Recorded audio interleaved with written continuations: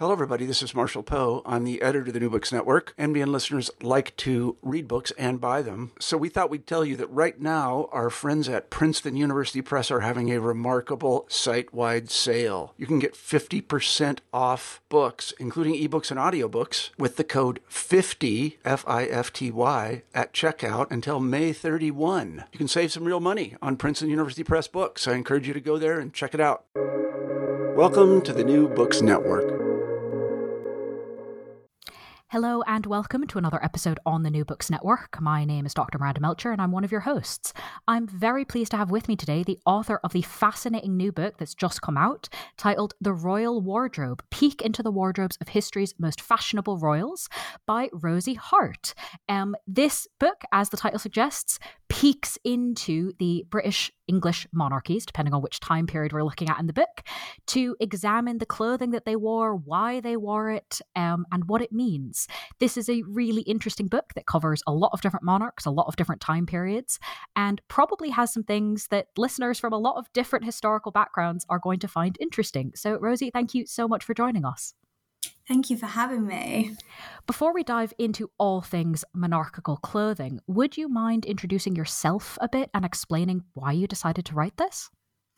Yes, so I am a fashion and social historian, so I'm very, very interested in looking at how we have interacted with clothing throughout history, how we've used it to form identities and to express certain parts of ourselves, and using fashion and material culture to look at how we can better understand identities in the past. A few years ago, during lockdown actually, I decided to make the jump to put some of my research interests onto social media, specifically TikTok, creating short videos of things that I found particularly interesting, specifically things that I thought challenged preconceptions that we have about fashion in the past and people in the past. And they began to do very well. And I have a TikTok account that I run called The Royal Wardrobe that's been very successful for the last few years now. And this is where sort of the confidence to jump into writing a book came from, sort of having this continual feedback and looking at what interests people, what surprises people about the royals and their clothes. Very cool to get that kind of feedback, I'm sure. And makes a lot of sense reading the book going like, yeah, okay, that is interesting. I'm not the only one who thinks so. So starting at the beginning of the period you examine, why do you start the book with the Tudors? Well, I mean, from a very basic perspective, you begin to have more sources more readily available to you as a fashion historian from the Tudor period onward. Especially the further back you go, the more you have to rely on visual sources to give you a sense of what people were wearing, because we have less and less surviving items of clothing.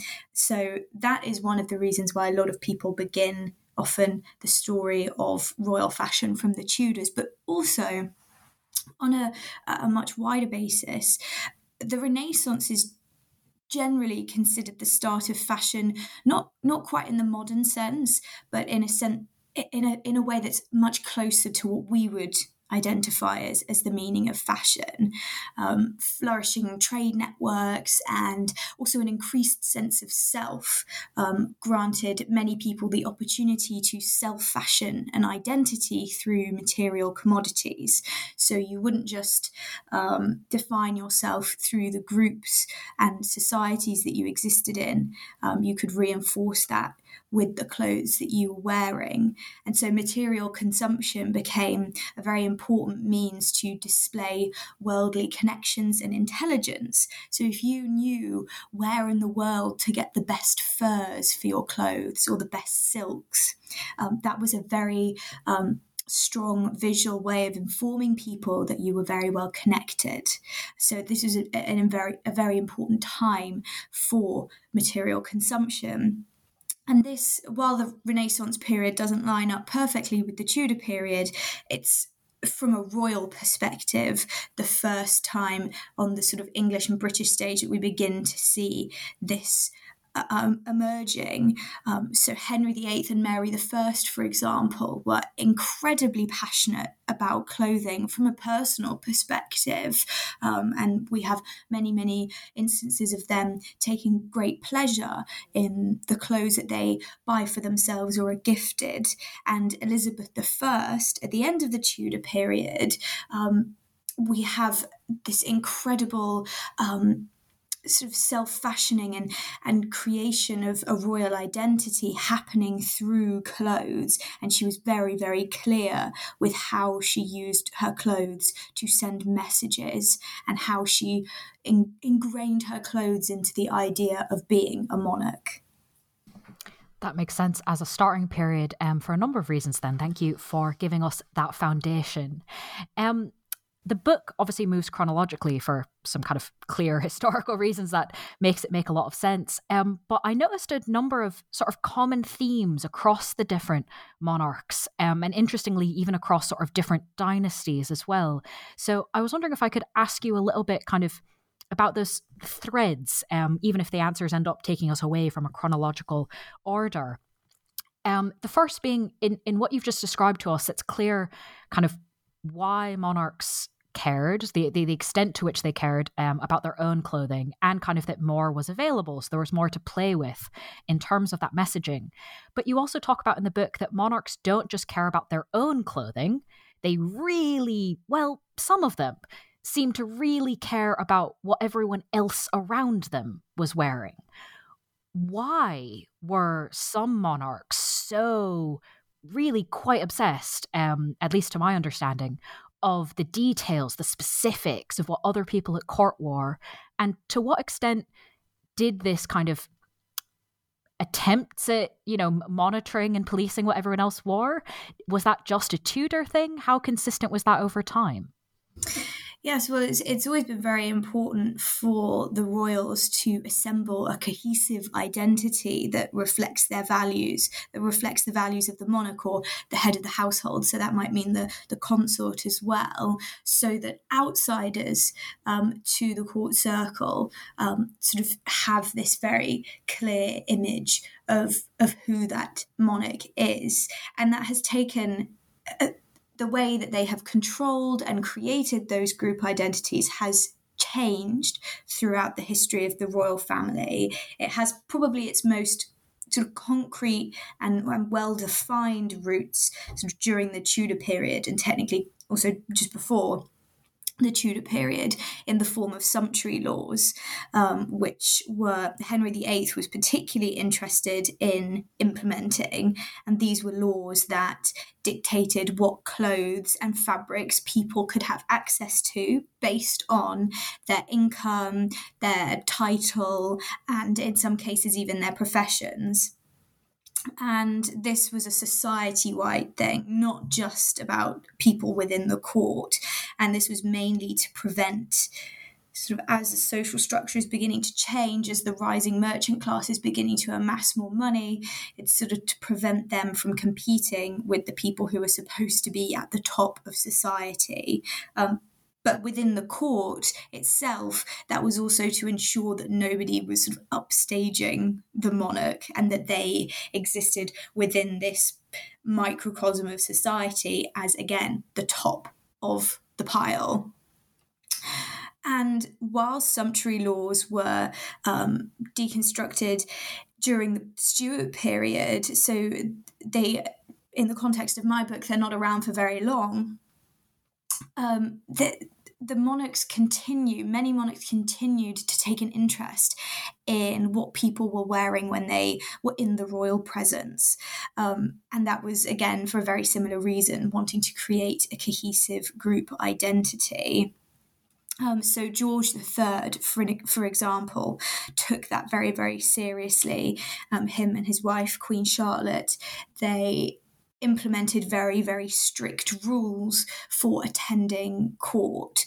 And really, this was to make sure that people weren't slacking. So whereas the Tudors were trying to keep people down and keep people in their place, the Georgians wanted to make sure everyone was dressing as formally as physically possible, as a way of sort of showing the importance of the court structure and the importance of being around the monarch in a period where monarchical power was beginning to be challenged throughout society and across the globe.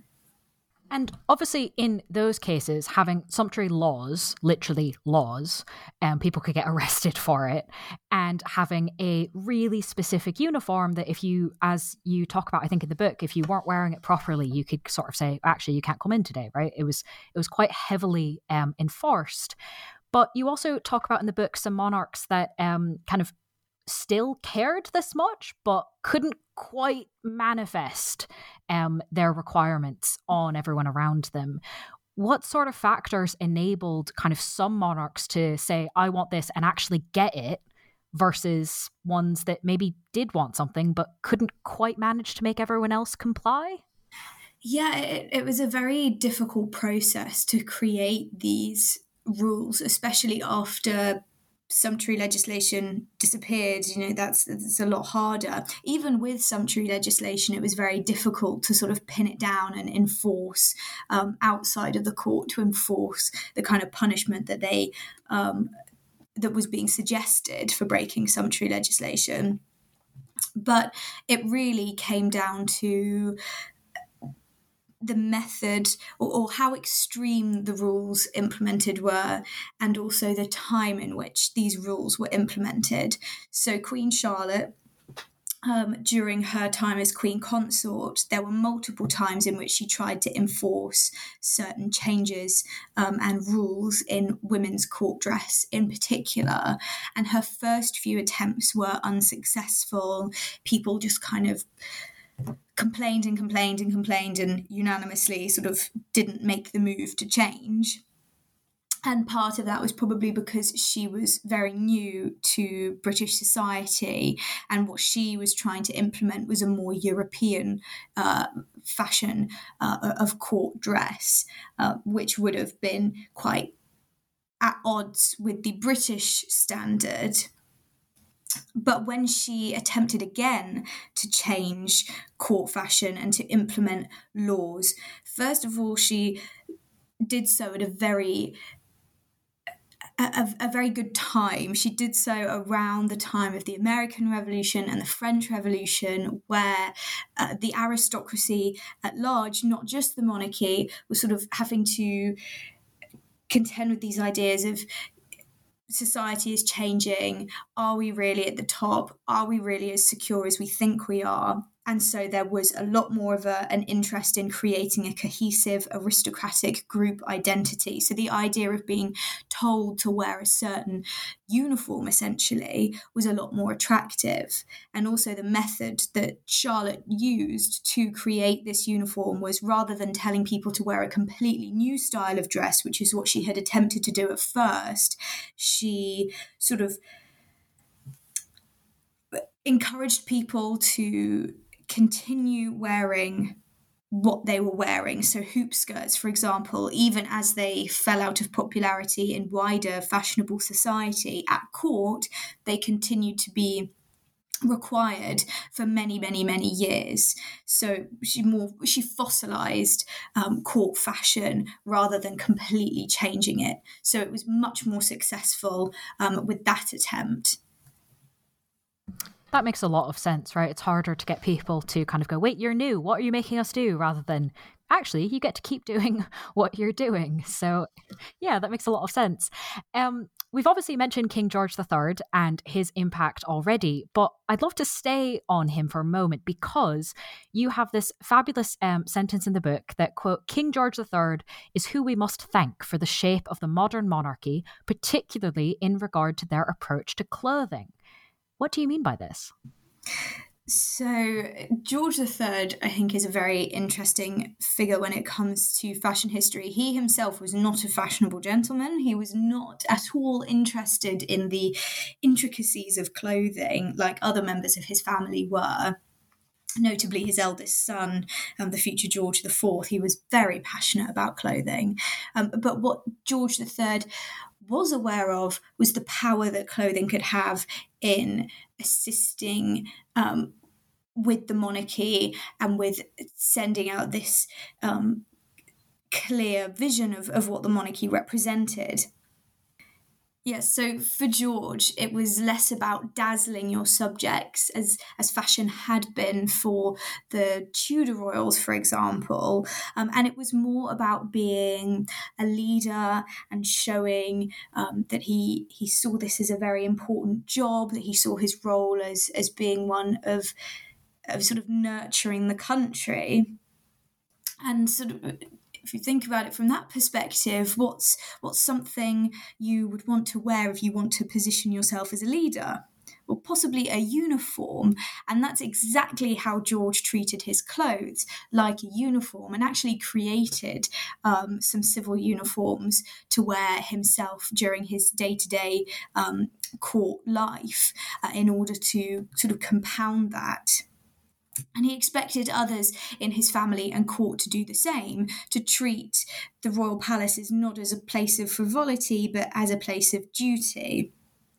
And that is something that has carried on even through until the present day. There have been some monarchs that have definitely been more fashionably inclined, but there is still this sense of there's the royals when they're off duty and there's the royals when they're, doing their work. If we think about sort of the coat dress that modern royal women often wear for important functions, a coat dress that doesn't fit within sort of the usual fashionable sphere in present day. Not many people would, I think, choose to wear a coat dress if they were going to work. But that's what the royal women do, to sort of make it very clear when they are attending an important royal function, and to make it clear that no, this isn't for the sake of sort of our satisfaction. This is because we are performing a function and we are doing a job and we are carrying out a duty. So that's where this change comes from. And that's why I say that George III was this turning point. Because that's where this idea of royal fashion as uniform really comes from. That makes quite a lot of sense, and I think is going to be familiar to listeners thinking about modern royals, going, oh, okay, that is what they think. Oh, interesting to know where that came from.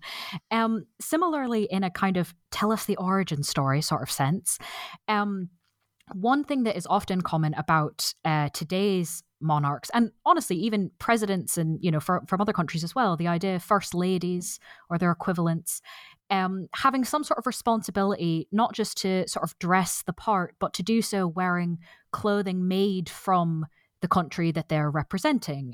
So wearing British textiles, having British dressmakers. When and how did that sort of idea come about? Well, historically, foreign royal brides would be expected to give up their foreign styles when they married into the royal family, whether that was English, Scottish, wherever, to show really a shift in political allegiance. Yeah, so it was less about patronage and more about sort of showing loyalty to the new country and the new royal family that you had married into. And the local textiles trades had always been very important to British royals. The English wool trade, for example, was very important to Elizabeth I, and she tried to implement sumptuary legislation that would help to benefit the English wool trade. But there was always the issue of hypocrisy, as foreign manufacturing had always really been seen as far superior to the British textiles trade, whether that was the raw materials like specific fabrics or the construction and style of these clothes. So we see lots of royals throughout the early modern period with tailors that they have brought over, usually from France, usually from Paris. So there is that the kind of idea of Paris being one of the fashion capitals of the world that goes back a very, very long way.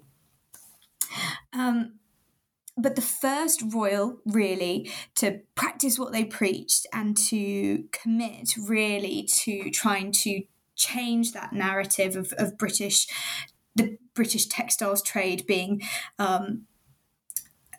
lesser than some of the other textiles empires in the world, was Queen Adelaide, who was the wife of William IV. So she was sort of around in the early 19th century. That's when her husband was reigning.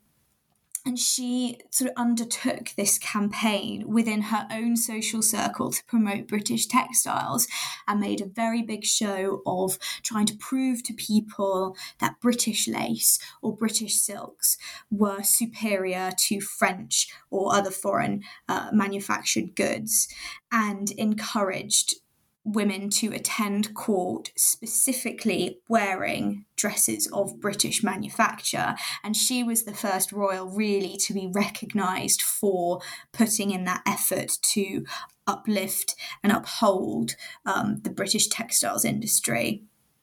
But it wasn't like she brought this in and everybody kind of stuck to it from then on. Queen Victoria, for example, was very fond of French textiles and French clothes. And throughout the very early years of her reign, that was a point of contention. There were lots of articles, very angry articles written by local tradespeople who were upset that they had lost this royal support. And then once Victoria realised how important it could be to patronise British textiles producers, she made that shift, and she sort of put to one side her French fashions and committed herself to wearing British textiles. So it's in the 19th century that we have that modern idea of supporting British industries and upholding the British textiles industry in particular. Also, around that time, or at least within that century, we also have the start of photography. And obviously the monarch gets access to that before everyday people do. To what extent did photography, as opposed to paintings, where you can do all sorts of things with clothing and how people appear, how did that change, if at all, how the monarchy approached fashion and clothing?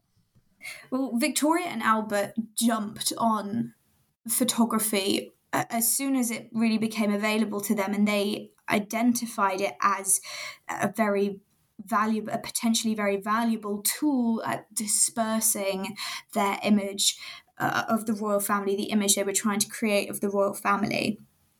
So they were very interested in how it could work. But Victoria herself had a very uncomfortable relationship with photography. She knew that she didn't represent the beauty standards for the time, and so was very sensitive about having her photograph dispersed. And that's because she was very used to being able to have a certain degree of control over how she was depicted through portraiture. And like you said, photography, it's, what you see is what you get to an extent. Images could be retouched. But it did have an impact in how the royal family viewed their clothing. Anytime really that media has made a jump forward, visual media has made a jump forward, the royal family have had to undergo a massive shift in how they treat their clothing and how much they express through their clothing. So from a very practical sense, they began to pick clothes that they knew would work when photographed. So court dress, for example, typically at the time would have been very frothy and white dresses that are very covered in lace and tulle and very complex, but pale colours, pale fabrics, they don't show particularly well in photography from that period. And so we begin to see, especially with Alexandra of Denmark, who was the Princess of Wales and later Queen Consort, she really stood at the forefront of creating this idea of, sort of royal photography fashion. And she began to play with texture in her clothes. She used strong, sharp tailoring lines, dark colours it was easier to see the detail in the clothes that way. and using very contrasting geometric patterns. So her clothes were created with the intention of being as visually pleasing, not necessarily to someone seeing her in person, but to someone seeing her image in a photograph. So there is this shift to trying to appeal to the person viewing the photograph. And the royals also become hyper-vigilant about sanitizing the fashion that they wear.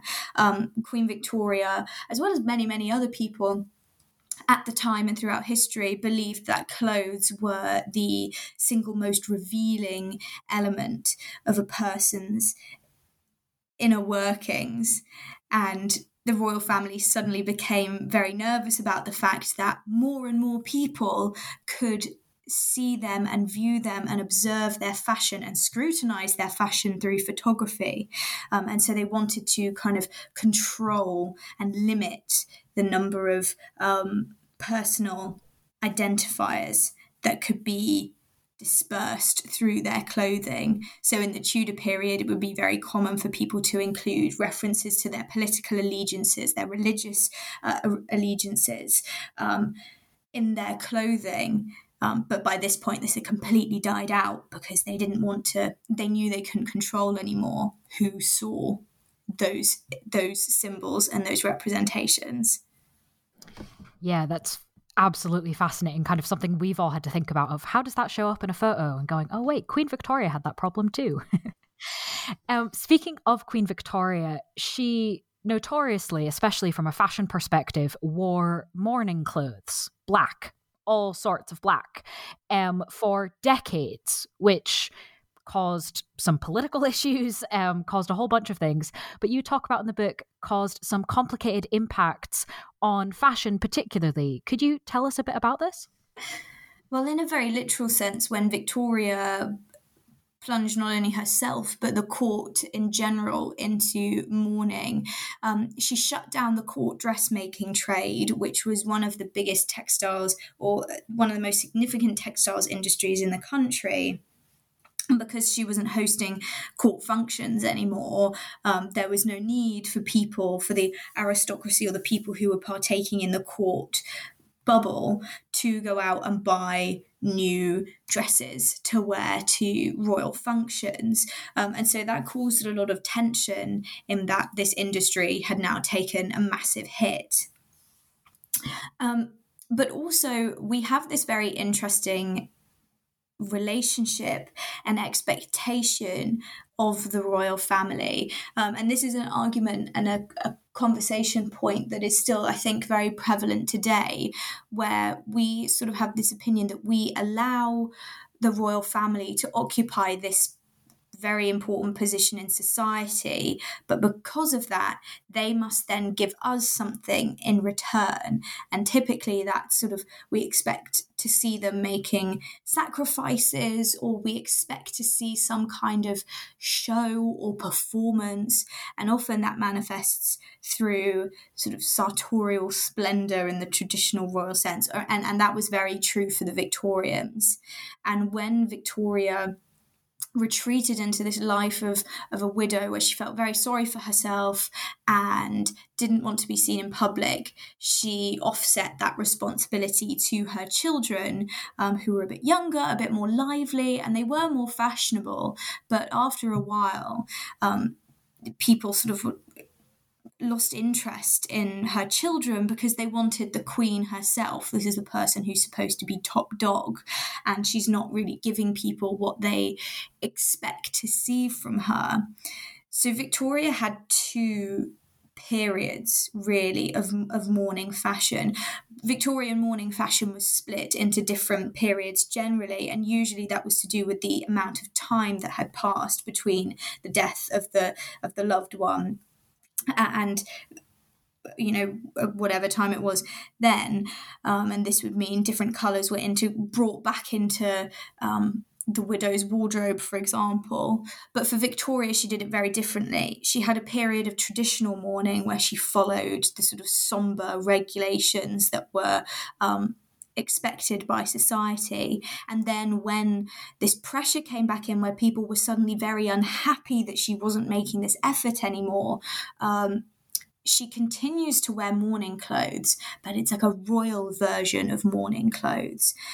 She incorporates gold or silver embroidery into more and more of her dresses, and incorporates this kind of a little bit of regal splendor back into her wardrobe. So she tries to find a middle ground between Victoria the Queen and Victoria the woman who is mourning the death of a much-loved husband.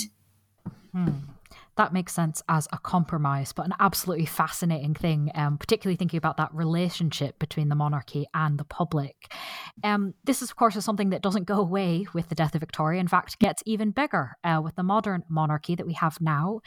I was interested in your discussion about Elizabeth II, how, given that by the end of her life, we often think of her style and fashion as being exactly on point, very thought through, really impactful. And yet you talk about in the early part of her reign, in her first decade as queen, that you consider it to be a, quote, continual case of trial and error in a quest to establish an independent dress sense. Can you take us through this period that I think most of us probably don't remember? Yes. So Queen Elizabeth, she was never particularly interested in fashion from a personal perspective. For her, it was always very much just, I'm going to wear what I'm going to wear, and if I can go out and I can get muddy in it, then that's even better. She's very, very down to earth. In that sense, it was Princess Margaret. I'm sure no one will be surprised to hear it was Princess Margaret who was the one who was genuinely interested in fashion and in the intricacies of clothing. But of course, being the sort of heir to the throne and then becoming queen, Elizabeth did know that she needed to begin to take her clothing seriously, because people were going to be looking at her. And so she inherited really the tailors, the dressmakers, and the designers that were used by her mother, the Queen Mother, as we know her. So there's this very awkward period at the start of Elizabeth's reign where she's sort of following the rubric of royal fashion and royal women's fashion that was set out for her mother, which was kind of this frothy fairy queen style model, with lots of pale white fabrics, romantic colours, everything very pale, pastel, and ultra feminine. But that was created to serve the sort of 1930s version of the monarchy, this pre-war version of the monarchy, in a time where people were wearing clothes that were very androgynous and very simple. So there was an understanding that something needed to change, but people weren't quite sure how that needed to change, because so you think this is the post-war period, so they needed to find something for Elizabeth that was one half sort of inspirational figure, beautiful, a fairy-like monarch, but also in a way that's palatable to post-war Britain, that isn't seen as excessive and isn't seen as tone deaf. So that's where the trial and error comes from. It's how far do you go on either end of that spectrum? And there were a few cases where Norman Hartnell, one of the sort of premier royal designers from that time, where he attempts simplicity to see how that would go down. And it doesn't have the desired effect, because so many people end up copying what the Queen is wearing and making their own versions of her simple dresses because they're easier to replicate. And Norman Hartnell didn't want that. He believed through and through that the royal family should be unattainable, and they should represent this sort of fairy tale life that we look at and we love, but we don't get to experience. And so he shifted his focus more towards very intricately embroidered or detailed dresses and outfits to create this sense of unattainability for the average person. So that's the kind of dichotomy that Elizabeth II had to deal with early in her reign, simplicity versus complexity, and where that balance fell. And she also had to, it was very clear that she was more interested in wearing richer and brighter colours when she first began to make clothing purchases for herself and not just sort of relying on her mother. Her interests were straight from the get-go this sort of rainbow queen that we have this image in our heads of from more recent years, whereas the royal standard at the time was still those girlish pale pastel colours. So it's sort of like Elizabeth as an individual trying to figure out who she is whilst also working within the frameworks of the concept of like the female royal that already existed and having to work against that existing structure. Yeah, that makes a lot of sense. And especially given what we remember from the end, is useful to go back and look at the beginning. And in some ways, you, very helpfully bring the book all the way up to the present. And in some ways, King Charles almost has the opposite problem. We actually know rather a lot about sort of his style and who he is. And maybe have already formed opinions about it before he became the monarch. And I admit, I wasn't surprised to see him included in the book. It makes sense. The book just came out. Why not include the most recent monarch? I was a little bit surprised with your sort of opening that there are lessons that fashionable people can learn from Charles III, which I don't think is necessarily what is discussed in the popular press, but that's why we have books that can go into more detail. So can you tell us a bit about the lessons you think can be learnt from the current monarch in terms of fashion and style?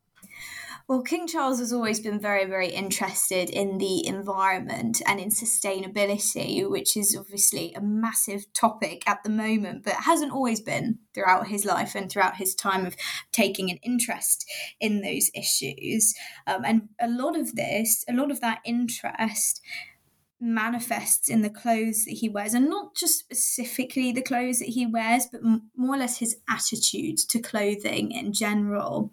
And I wanted to kind of frame his choices and his approach to clothes as, like I said, something that you can learn lessons from.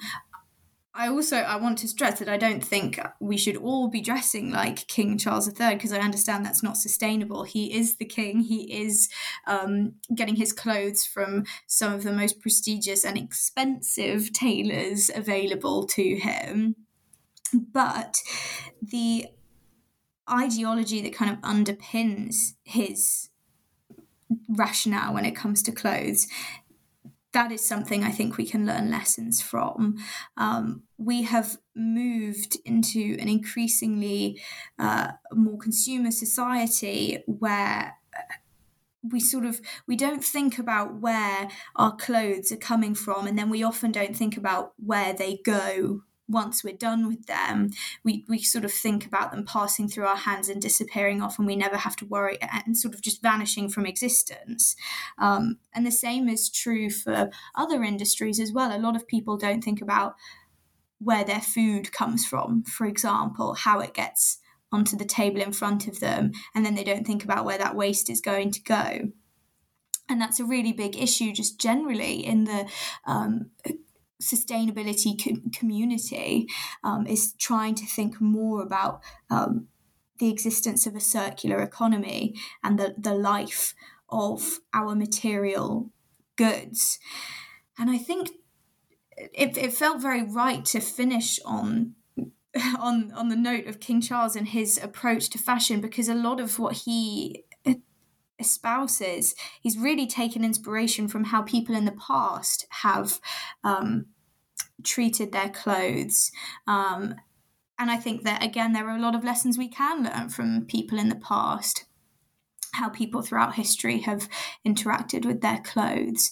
So this idea of thinking very mindfully about the clothes that you're buying, looking for quality pieces that you know are going to last you a very, very long time, developing a personal sense of style that maybe doesn't reflect the sort of minute passings of fashion that are happening at any given moment, but a style that really reflects who you are as an individual, so that you know in 10, 20 years' time, you might still be wearing those clothes because they still reflect a part of who you are. Ultimately, with the aim of reducing the amount of materials that we're consuming and disposing of. And also about looking for ways to extend the life of our garments, mending rather than throwing things away. Most people will know how to sort of sew a button or mend a little hole in a jumper or something, but things like shoes, how can we make our shoes last a lot longer? And King Charles has set up a lot of very interesting initiatives in his time in order to improve the standard of sustainability in the textiles industry in Britain, and that has had an influence in the sustainability industries across the world, which is very, very interesting. And one of his very one thing that he believes in very strongly is that education, and that investing time in educating people about sustainability and about where their items are coming from and how they can make their clothes last longer, and giving people the opportunity to learn skills that will sort of reinvigorate these industries of sustainable clothing, is through education. So he's set up lots of education initiatives that focus on fashion and sustainable fashion and sustainable material culture, which is very, very interesting. So that's where I think we can learn our lessons from King Charles, is in his approach and ethos to filling your wardrobe sustainably, rather than, I'm definitely not saying everyone should pop out to Eden Ravenscroft to go and get all their shirts or whatnot, but yes, that's where I think we can learn our lessons. Fair enough. This book obviously covers a lot of time, a lot of monarchs, a lot of different elements of fashion. And I found reading it sort of bits and pieces here. It was, oh, that's interesting. I didn't know that. Or, oh, I hadn't thought of that. Obviously, as you mentioned at the beginning, you came to this book having already done a lot of exploration and discussion about monarchical fashion. But was there any sort of maybe one little story or a detail or something that particularly surprised you, whether or not it made it into the book, that you'd like to share with us before we finish? Well, the things that really interest me in fashion history, the things I'm always on the hunt for, and also just generally, are stories and tidbits that challenge our understanding of the past.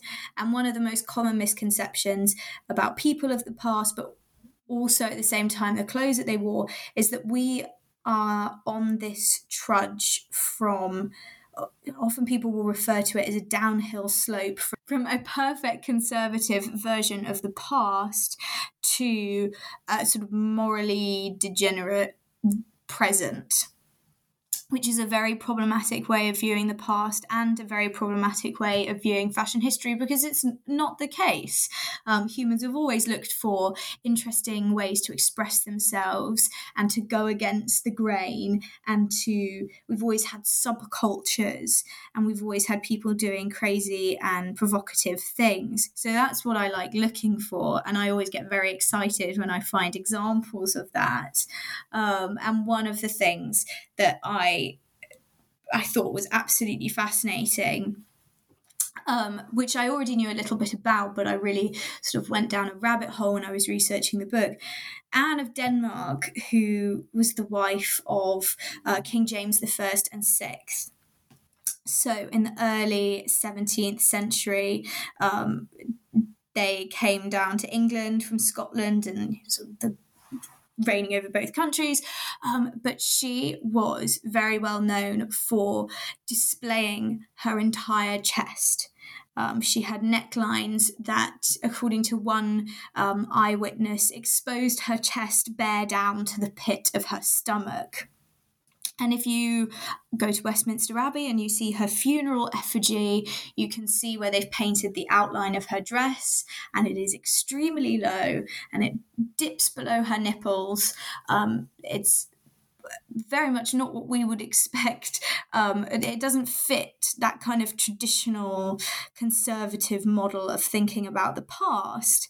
And it was, many historians believe it was because she was very proud of her chest, but also because she enjoyed court masks and theatre and performance, and that sort of risque, exposing fashion was what was popular in court mask performances. So she was having fun and being a little bit different and a little bit scandalous with her clothing. And that's something, I don't know, it felt very modern, it felt very refreshing, but it also felt sort of nothing like you would imagine the modern royals doing. So it was very interesting to discover and to get involved and look at those kind of very surprising moments in royal fashion history. And what a great way to come to the end of the discussion about the book, kind of with such a clear example of what listeners might want to read about should they have listened to this go, "Ooh, I want to know more." There's all sorts of stories in the book. So thank you for sharing one of them with us. But before I let you go, I'd love to ask if there's anything that you might be working on now that this book is available for people, whether or not it's a book, whether or not it's on the subject of royal fashion, that you'd like to preview for us. Yes, so I am currently researching a group of prostitutes in the 19th century. So it's very, very different. Maybe I've had a little bit of royal fatigue, I think might be the reason why I've taken a little shift. But I'm looking at this group of high-class prostitutes in the 19th century who became fashion icons of their time. And I'm trying to piece together the certain elements of fashion that they introduced or popularized, and how they became fashionable celebrities. So it's sort of linking into that idea of looking at a new and slightly scandalous version of fashion history. Well, that will be very exciting. Best of luck with that project. Thank you. But of course, listeners can read the book we've been discussing while you're working on it, titled The Royal Wardrobe, Peek into the Wardrobes of History's Most Fashionable Royals, just published. So do go ahead and get your hands on it. Rosie, thank you so much for being with us on the podcast. Thank you very much for having me.